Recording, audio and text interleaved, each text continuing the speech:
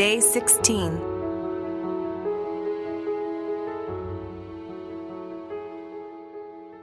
Run to win. 1 Corinthians chapter 9, verse 24 through 27. 1 Corinthians chapter 9, verse 24. Don't you realize that in a race, everyone runs, but only one person gets the prize? So run to win. Life isn't meant to be something you just have to get through. If you are feeling tired and frustrated, it may be you are carrying a whole lot of weight that you weren't meant to carry. God didn't create you to limp through life. He created you to run. God has placed each and every one of us in a race He intends for us to win. God tells us in 1 Corinthians chapter 9, verse 24, run to win. You are not just running. You are running with the objective to win. You can accomplish whatever the Lord has called you to accomplish. You can achieve the purpose for which He has created you.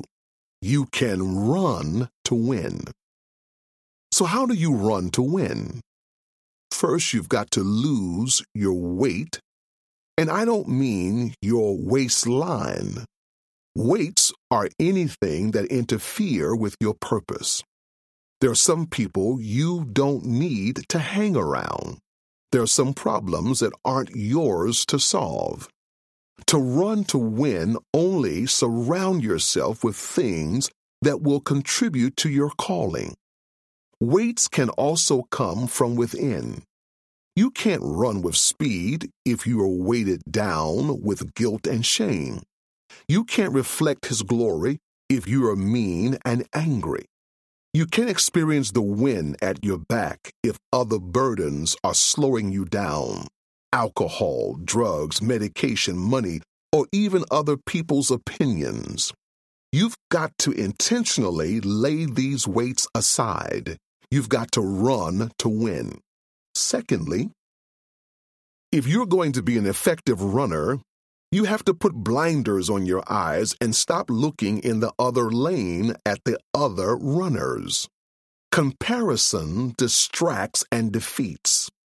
The race that God has called others to run is not the same race the Lord has called you to run. You have a unique call, a unique pace, a unique track. You are competing with yourself. Mind your own business and run your own race. No one said it was going to be easy. Finding your lane and keeping your pace requires focus and determination. Actually, the word run in our text is translated from the Greek word agon, which is where we get our English word agony. It takes effort to run our race and fulfill God's call. To be a Christian means to agon. When it gets rough, when life gets tough, when we have had enough, the Bible encourages us, keep on running. Jesus, the author and perfecter of our faith, is cheering us on.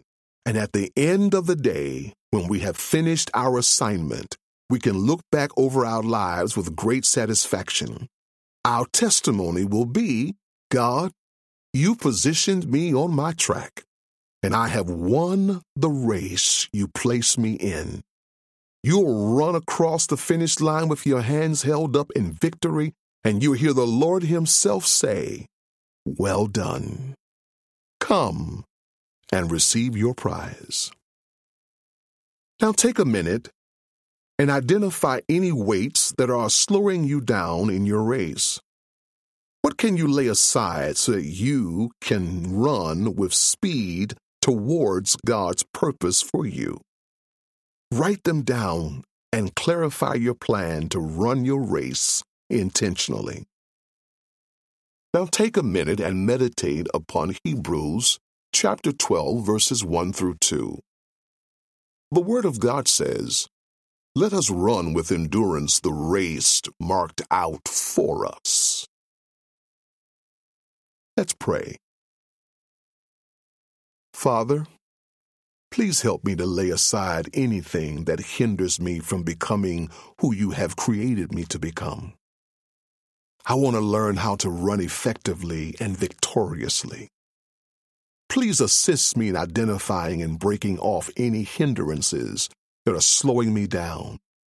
I desire to finish my race in victory. In Jesus' name, amen.